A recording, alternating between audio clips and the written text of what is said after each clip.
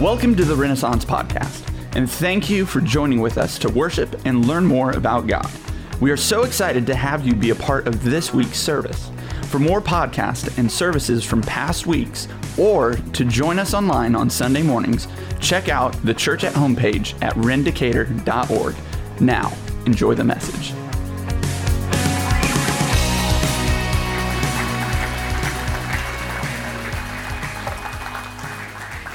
Hi, my name is Silas Idol, and I'm going to read a passage from Luke 2, verse 41 through 52. Now his parents went to Jerusalem every year at the feast of the Passover, and when he was 12 years old, they went up according to custom. And when the feast was ended, as they were returning, the boy Jesus stayed behind in Jerusalem. His parents did not know it, but supposing him to be in the group, they went a day's journey. But then they began to search for him among their relatives and acquaintances. And when they did not find him, they returned to Jerusalem, searching for him. After 3 days, they found him in the temple, sitting among the teachers, listening to them and asking them questions. And all who heard him were amazed at his understanding and his answers. And when his parents saw him, they were astonished. And his mother said to him, "Son, why have you treated us so? Behold, your father and I have been searching for you in great distress." And he said to them, "Why were you looking for me? Did you not know that I must be in my father's house?" And they did not understand the saying that he spoke to them. And he went down with them and came to Nazareth and was submissive to them. And his mother treasured up all these things in her heart. And Jesus increased in wisdom and in stature and in favor with God and man. Thank you.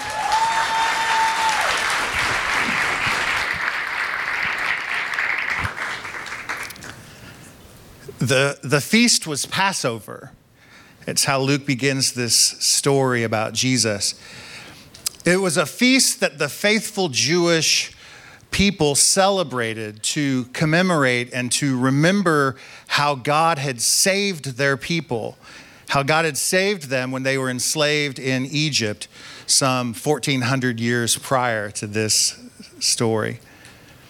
If you know the story, it's Moses. He goes before the wicked king Pharaoh, and he says these words, "Let my people go." God wants his people to worship him in the desert, and Pharaoh continually said, "No, I'm keeping the Hebrew people as slaves. I own them." And Moses would go back and ask for God's people to be released, and Pharaoh kept saying no. And so a series of plagues would come upon the people of Egypt. The final plague was coming, and God had promised that the destroyer was going to come. And he was going to take the firstborn child of the unfaithful. And just as God had promised, the night came. The next morning, the sorrow and the weeping among the nation of Egypt erupted, and finally, exasperated, Pharaoh relented and let God's people go. They were no longer slaves. I find it ironic, possibly, that this Passover, the very thing that Joseph and Mary had just celebrated in Jerusalem, where they remember how God delivered them, but they remember how God delivered them by taking the firstborn sons of the unfaithful. I wonder if that's not playing in the back of their mind as they're leaving Jerusalem and they've lost their son. But for a moment, do Mary and Joseph step into that feeling that I'm sure all of those people in Egypt felt those many years prior? You know, it's a phrase no parent wants to hear at all. It's, "We've searched everywhere and we cannot find your child." In the United States alone, every year, 800,000 children go missing. Now, most all of those are just simple misunderstandings.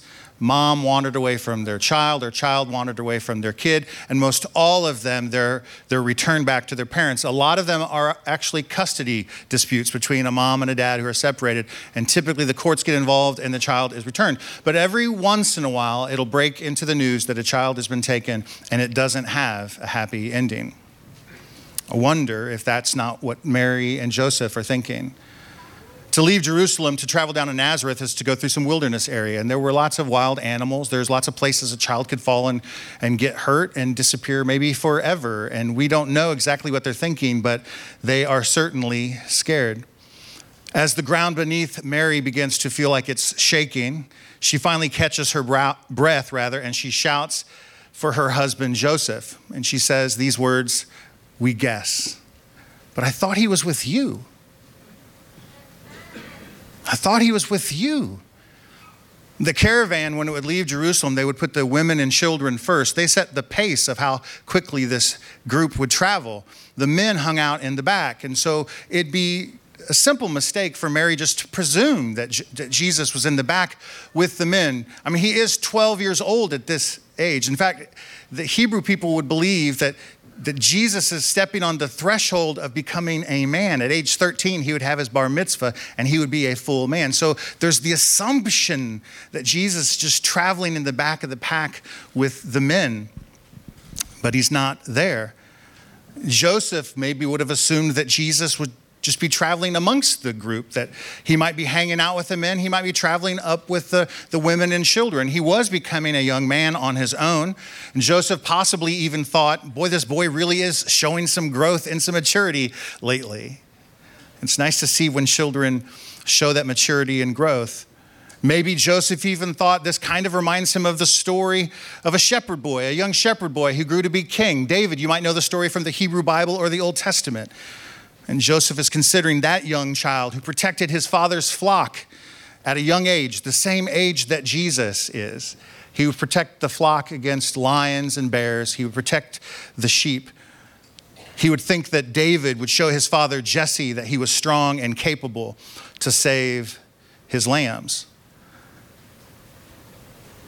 Assumptions and accusations fling back and forth between Mary and Joseph. And it's in situations like this that when a child goes missing, that blame is a course served family style. Everyone tastes its bitterness. But now they must find Jesus. And so they return. They travel a full day. They've traveled a full day away from Jerusalem. It's about a 4-day journey down to Nazareth, but they've gone a day before they noticed that Jesus was missing. It wasn't until that evening where they broke camp, or set up camp rather, to spend the night, to cook dinner, that they finally realized that Jesus wasn't there.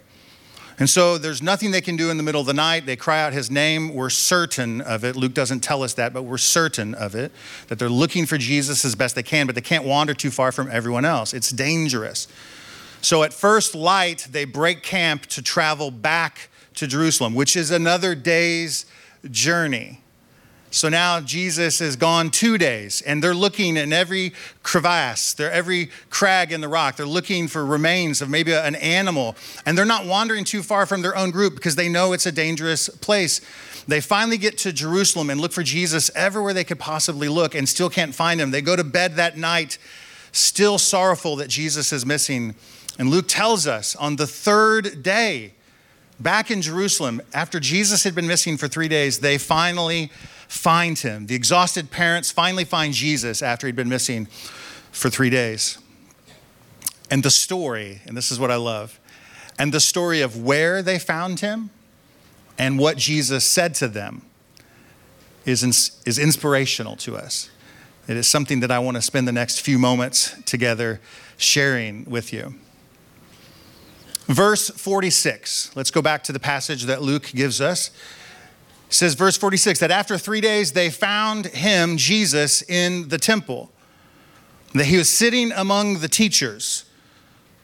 The teachers in this context would be fellow rabbis. A lot of the men and people of Israel would travel to Jerusalem to celebrate the feast of Passover and stay for the Feast of Unleavened Bread afterwards. And so many times they would even linger after a few days after this, and they would hang out in the temple and they would talk theology. They would talk, shop, so to speak. These rabbis, these learned teachers, these PhDs of the law of Moses, so to speak. And these teachers are in the temple, and Jesus is found sitting among them. And Luke tells us that he's listening to them and he's asking them questions. I love this. And all who heard Jesus were amazed at his understanding and his answers. It sounds like they would ask Jesus some questions too. A little 12-year-old boy answering questions of these PhD scholars. Just by context, as an aside, but I did not know this when I asked Silas to come up and read the passage, but he told me today that he turns 12 in April. So he's right at that age that Jesus would have been sitting in the temple, speaking to the rabbis and answering their questions. That's impressive, yes? You should meet Silas, by the way. He's amazing as well.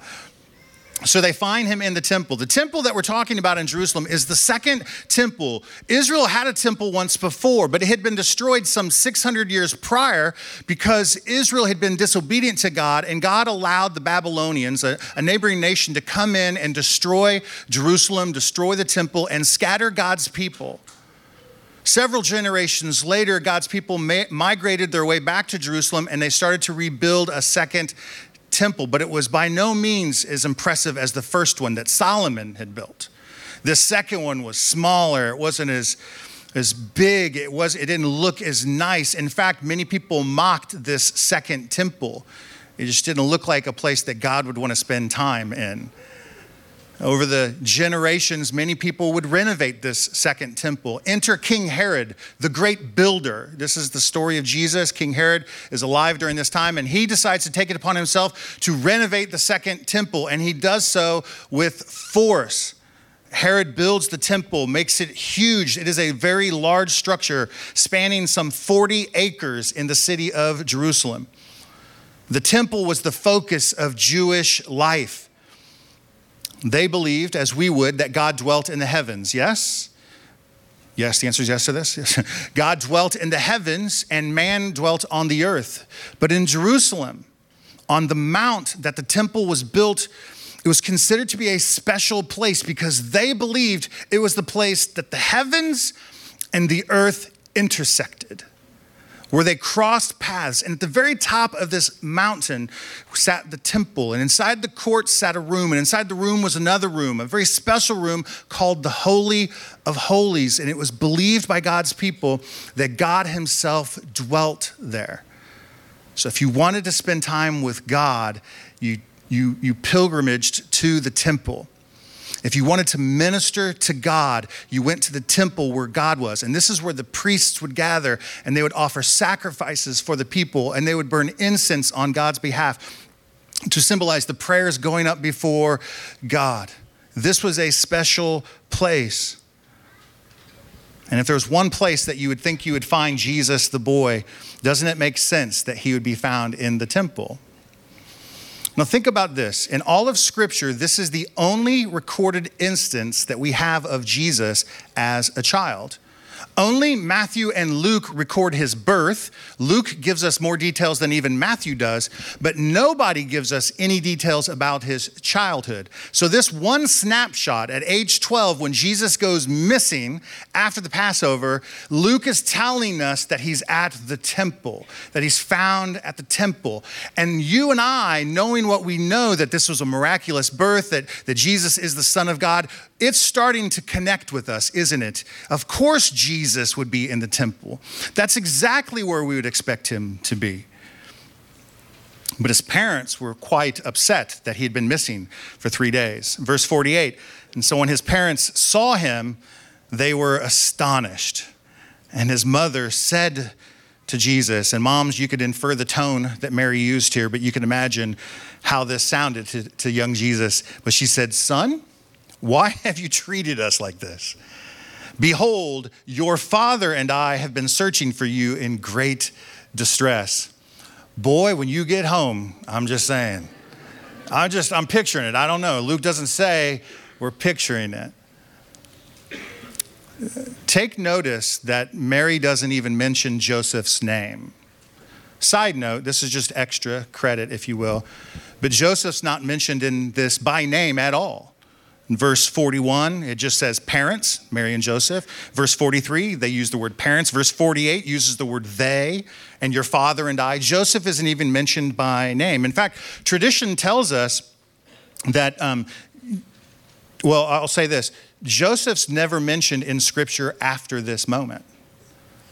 Tradition would tell us that Joseph dies sometime hereafter. We believe that Jesus goes back to Nazareth at age 12 and lives for another 18 years until age 30 before he begins his ministry, that Joseph died sometime in that span. We don't know when exactly, but we know that he raised Jesus as his own son. Culturally, he had all the rights of an earthly father. He raised him. He taught him the family trade. He taught him carpentry or stonemasonry, whatever we think that is. And he taught him all those things. But at some point, Joseph died. And why is that? Because we never hear his name again. In fact, at the cross of his crucifixion, we see Mary, his mother, and some other people, but Joseph is missing. So the assumption is that he has died.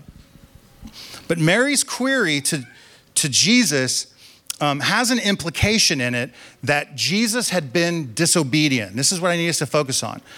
She said, "Son, where have you been? Don't you know you have troubled us? Your father and I have been looking for you. Why would you do this?" And the implication is that Jesus had been disobedient to them. But Jesus' response tells us that he had not been disobedient, but rather he had been obedient to his Father, but to his heavenly Father. And this is where it gets real good for us.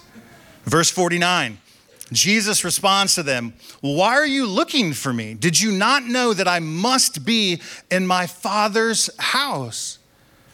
So she responds, or she queries him. She says, "Your father and I have been looking for you." And he responds with, "My Father in heaven." This is special for us because at the age of 12, we're getting the impression that Jesus is sensing a divine call and a divine understanding of his purpose and is beginning to understand who his real Father is. And this is not to diminish Joseph. Joseph was loved and did everything that God asked him to do. But Jesus is now beginning to understand that his calling and his life has a bigger purpose. And he uses those declarative words, "I must." These are words that are oftentimes on Jesus' mouth. Luke chapter 4, it said this, that Jesus said, "I must preach." Luke chapter 9, the Son of Man must suffer. John chapter 3, the Son of Man must be lifted up. Jesus would repeatedly say these words, "I must," which tells us that it shows even at a young age, he has this divine compulsion to do the Father's will. Look at me. He is 12 years old and he is so compelled to do what God asks him to. It would even cause him to stay behind while his family leaves. That he has a compulsion to do God's work. Secondly, it teaches us this, that it reveals that even at this young age that Jesus was aware of who his real Father was and had at least a basic understanding of his purpose and calling. Did I mention Silas is almost 12 years old? Right? April, right? Let's go. At that age, God can speak to a child and let them know that he has a purpose and a plan for their life. And parents, I need you to hear that. I would even argue at an earlier age than that. Kids can begin to understand that God is calling them to be someone and to do something. And as parents, one of the responsibilities of us is to shepherd them and lead them into that calling or that divine purpose. I said this last week, and I've said it many times in this church. The children of Renaissance, we believe they do not get a junior version of Jesus. There's no McKids Holy Spirit, no Happy Meal sized God of anything, that they get the fullness of who God is just as we do. And if they are connected to him in prayer, and if they've been trained up to be holy and to serve God, that God will begin to speak to them even in grade school. Isn't that profound? And this is what we're learning from this story. There's a parallel story in the Hebrew Bible, the Old Testament, of a special son that's being born. In fact, Luke, if you're paying attention back in the birth narrative of Luke chapter 1, Luke alludes to this story, and I'll give you some details. There's a woman named Hannah and her husband Elkanah. They were barren. They did not have children, and she desperately wanted a child. And she would oftentimes go to the tabernacle. Think of like the temple, but in the desert. It's like a portable temple. But she would go to the tabernacle where God was, and she would pray often for a child. And she would pray so fervently and with such emotion that Eli, who was the priest at the time, he used to think she was drunk, just babbling because she's praying and crying. I just want a child. I want a child. And so when Eli comes to her, she says, I'm not drunk. I just want a child. And I'm telling you, Eli, if the Lord would give me a son, I will dedicate him to the Lord. And if you know the story, she does get a son. Hannah gets a son. His name is Samuel. And she keeps her promise. When Samuel is about 4 years of age, after he was weaned from his mother, she takes him to the tabernacle and she leaves him with Eli the priest so that he can raise him up and so that God can use him. I just wonder if we don't think for a moment, since Luke is leading us this way, if we're not expected to believe that maybe they're going to leave Jesus at the temple too. Luke is inferring this story. He used some of Hannah's prayer language in Elizabeth's prayer language. There's some parallels there. You can do all that study on your own. But we, the reader, are supposed to believe, I wonder what they're going to do now that they found Jesus. I wonder if they'll just leave him there. Doesn't that make sense to us? He is God's son, after all, and all the spiritual work and all the training, right, of a godly person that happens at the temple, he'll just stay there. But what do we read? That's not what happens. Parents, sit up straight, please. Pay attention, please. God uses us to train up the children. We have the responsibility and the role, and we see that given to us in the story when it says in verse 51, and so he went down with them, and he came to Nazareth, and he was submissive to them. And his mother, she treasured up all of this stuff that had taken place. The temple and the PhDs of the law were like amazed at his teaching and all that. And it says, verse 52, that Jesus increased in wisdom and in stature and in favor with God and man. And my question to you is, how did he learn to do that? With his parents. Sometimes we think it's just, we get to have fun, have kids, and we let God do all the stuff. Or better yet, here's my favorite thing. Don't throw things at me, please. Or whatever. We'll just take our kids to church and let the church do the learning about the spiritual stuff. Anyone? No? Okay. I thought this was Family Sunday. I thought I'd get a gasp and right? Maybe conviction's falling on some of you. I don't know. I don't care, honestly. But here's what I know. That we as parents, we have a responsibility. We as a church have responsibility for sure. If nothing else, we're babysitting your kids for an hour so you can worship on Sunday in some quiet space if you want. That's fine. But the tutelage of your children in the things of the Spirit belong to you. It is not just your responsibility. I would argue it is your honor to do so.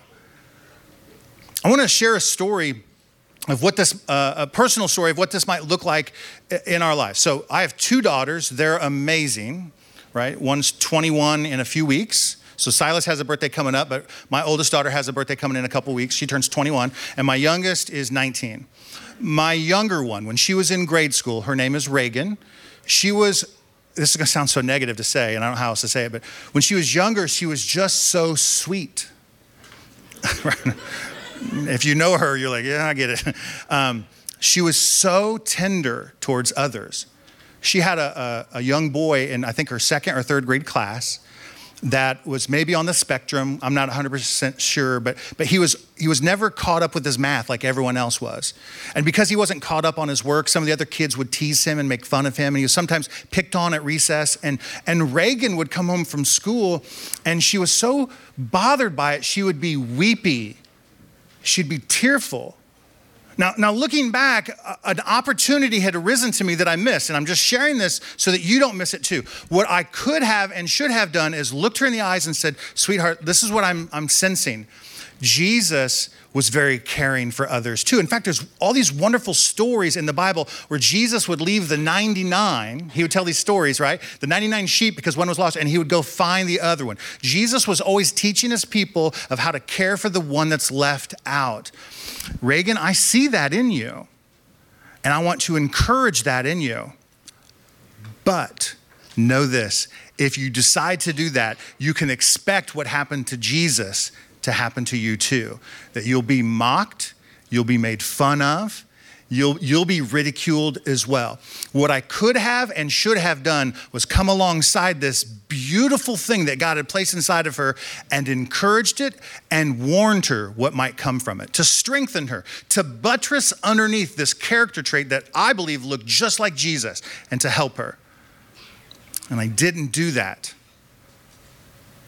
And I think the ridicule came and the mocking came to her, and her little soft heart that was so caring for others got harder and harder and harder.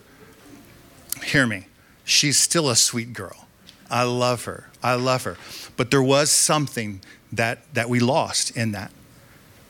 There are people here whose children are like that, who have a desire to maybe not do video games, right? They're not indoor people, they're outdoor people. And when they're on the soccer pitch, right, they're not only athletic and scoring goals, but she's like the leader on the team. All of the other players follow your daughter. And we have to take this opportunity given to us by God, I would argue, and say, listen, you're a leader. People will follow you, and just talk about Jesus, how he chose 12 disciples. It's like a team, if you will. It's like a sports thing. They had jerseys and everything. And you just tell them that they're going to follow you. And so you as a leader, you must live to a higher standard. You must show them right things. So all of that. Here, is anybody picking up what I'm putting down here? That we have a wonderful opportunity to teach our children this stuff. Because God could have said, let's just leave Jesus at the temple and let the religious people do the religious stuff. But he didn't. And so Jesus goes home to Nazareth with his family. And it says that he increased, verse 52 again, says that he increased in wisdom and in stature and in favor with God and man.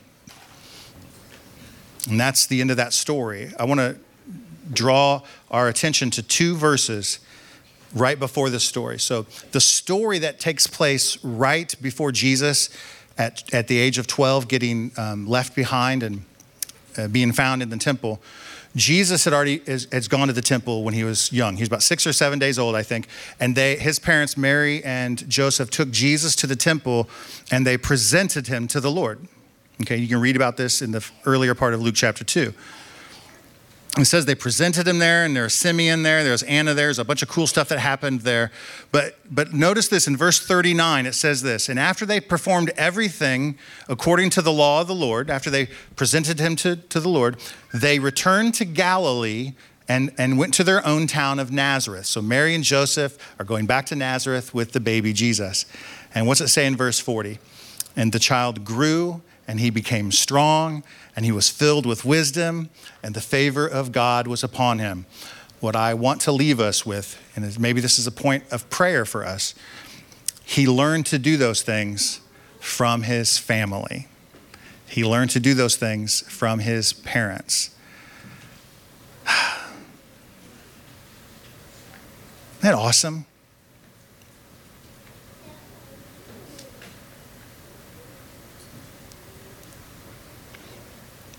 I'm not scared of you.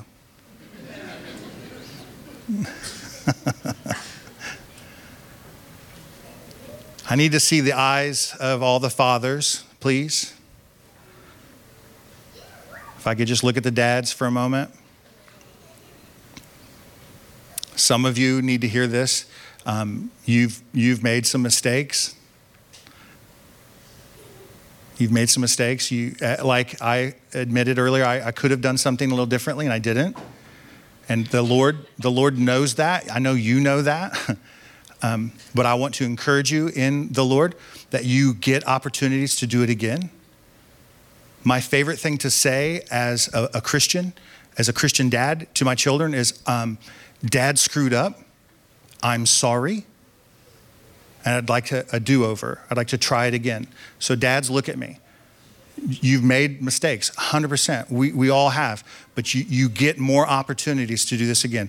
What I'm asking the Holy Spirit, what I've been praying for all morning, praying for you guys all morning, is that God would awaken you to this role. And I'm not talking just elementary students. Dads, if you have kids that are in their 20s, 30s, or even young adults, you still have a voice in their life that you have no idea the way God has wired dads to be able to speak to their sons and their daughters. It is unique and special. So dads, hear me. You still have an opportunity. Are we still friends? For the time being, we're still friends. Yes. All right, well, I want to pray for us, and I know the band's going to come back out, and we're going to sing a little bit more. I just want you guys to be encouraged, because when I read this story, I was just blown away at how much emphasis the Bible puts on the family. So anyways, you guys are amazing. Family Sunday is incredible. Would you agree? Hey, we could do this real quick while we wait for the band. A few families couldn't find space in here earlier, so they actually went down to the cafe, and they're sitting downstairs listening right now. Can you stomp on the floor real hard so they can hear us?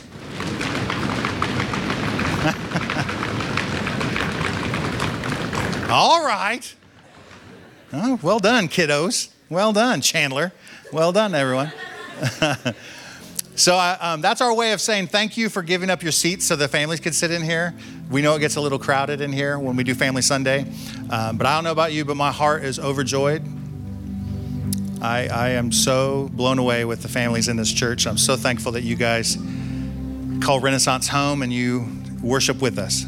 So let's pray together. Lord, thank you for our time. Thank you for everything that you do, Lord. You are amazing. We love you. And parents, we lift our children up to you, Lord. Like Hannah, who prayed desperately for a son, and Samuel came and she dedicated him to the Lord. Lord, we give our children back to you. We know that they belong to you. We will raise them, shepherd them, train them, help them, encourage them. But ultimately, Lord, we know that you have a call and a purpose for their lives. And just like Jesus saw it at 12 and was compelled to move into it, God, we pray by power of the Holy Spirit that our children right now would feel a compulsion. They would feel a calling from God himself, and that we would come alongside them and encourage them into it, that we would not be naysayers nor mockers, but we would be the edifying voice of the Lord, encouraging them to pursue this crazy thing that God's called them into. Lord, we ask that this generation of children be a countercultural generation, that they would show a different way of living, that they would swim upstream, so to speak, that they would look different, they would think differently, and they would worship Jesus fully. We pray these things by the power of the Holy Spirit. We ask, God, that we be a church who helps train up these children, who helps shoulder the load with the parents, not superseding the parents, not taking away their responsibility, but coming alongside with the parents and helping them, Lord God. We ask that you would make us a church who carries the weight of parenting with one another, that single moms could find comfort here, that we would help them, that parents who don't know how to do this because they didn't grow up in a church themselves, they didn't have parents who helped them and they need help, Lord, cause us to be the church that will lead them and help them. Lord, we surrender everything to you. We thank you for your son, Jesus. And it's in his mighty name we pray. And everyone says, kids, everyone says, amen. Amen. Thanks for joining with us today. We would love to pray for you and make a connection with you. So please check out the Church at Home page at rendicator.org. Here you can ask questions, request prayer, find past messages and podcasts, or support Renaissance through online giving. We can't wait to hear from you.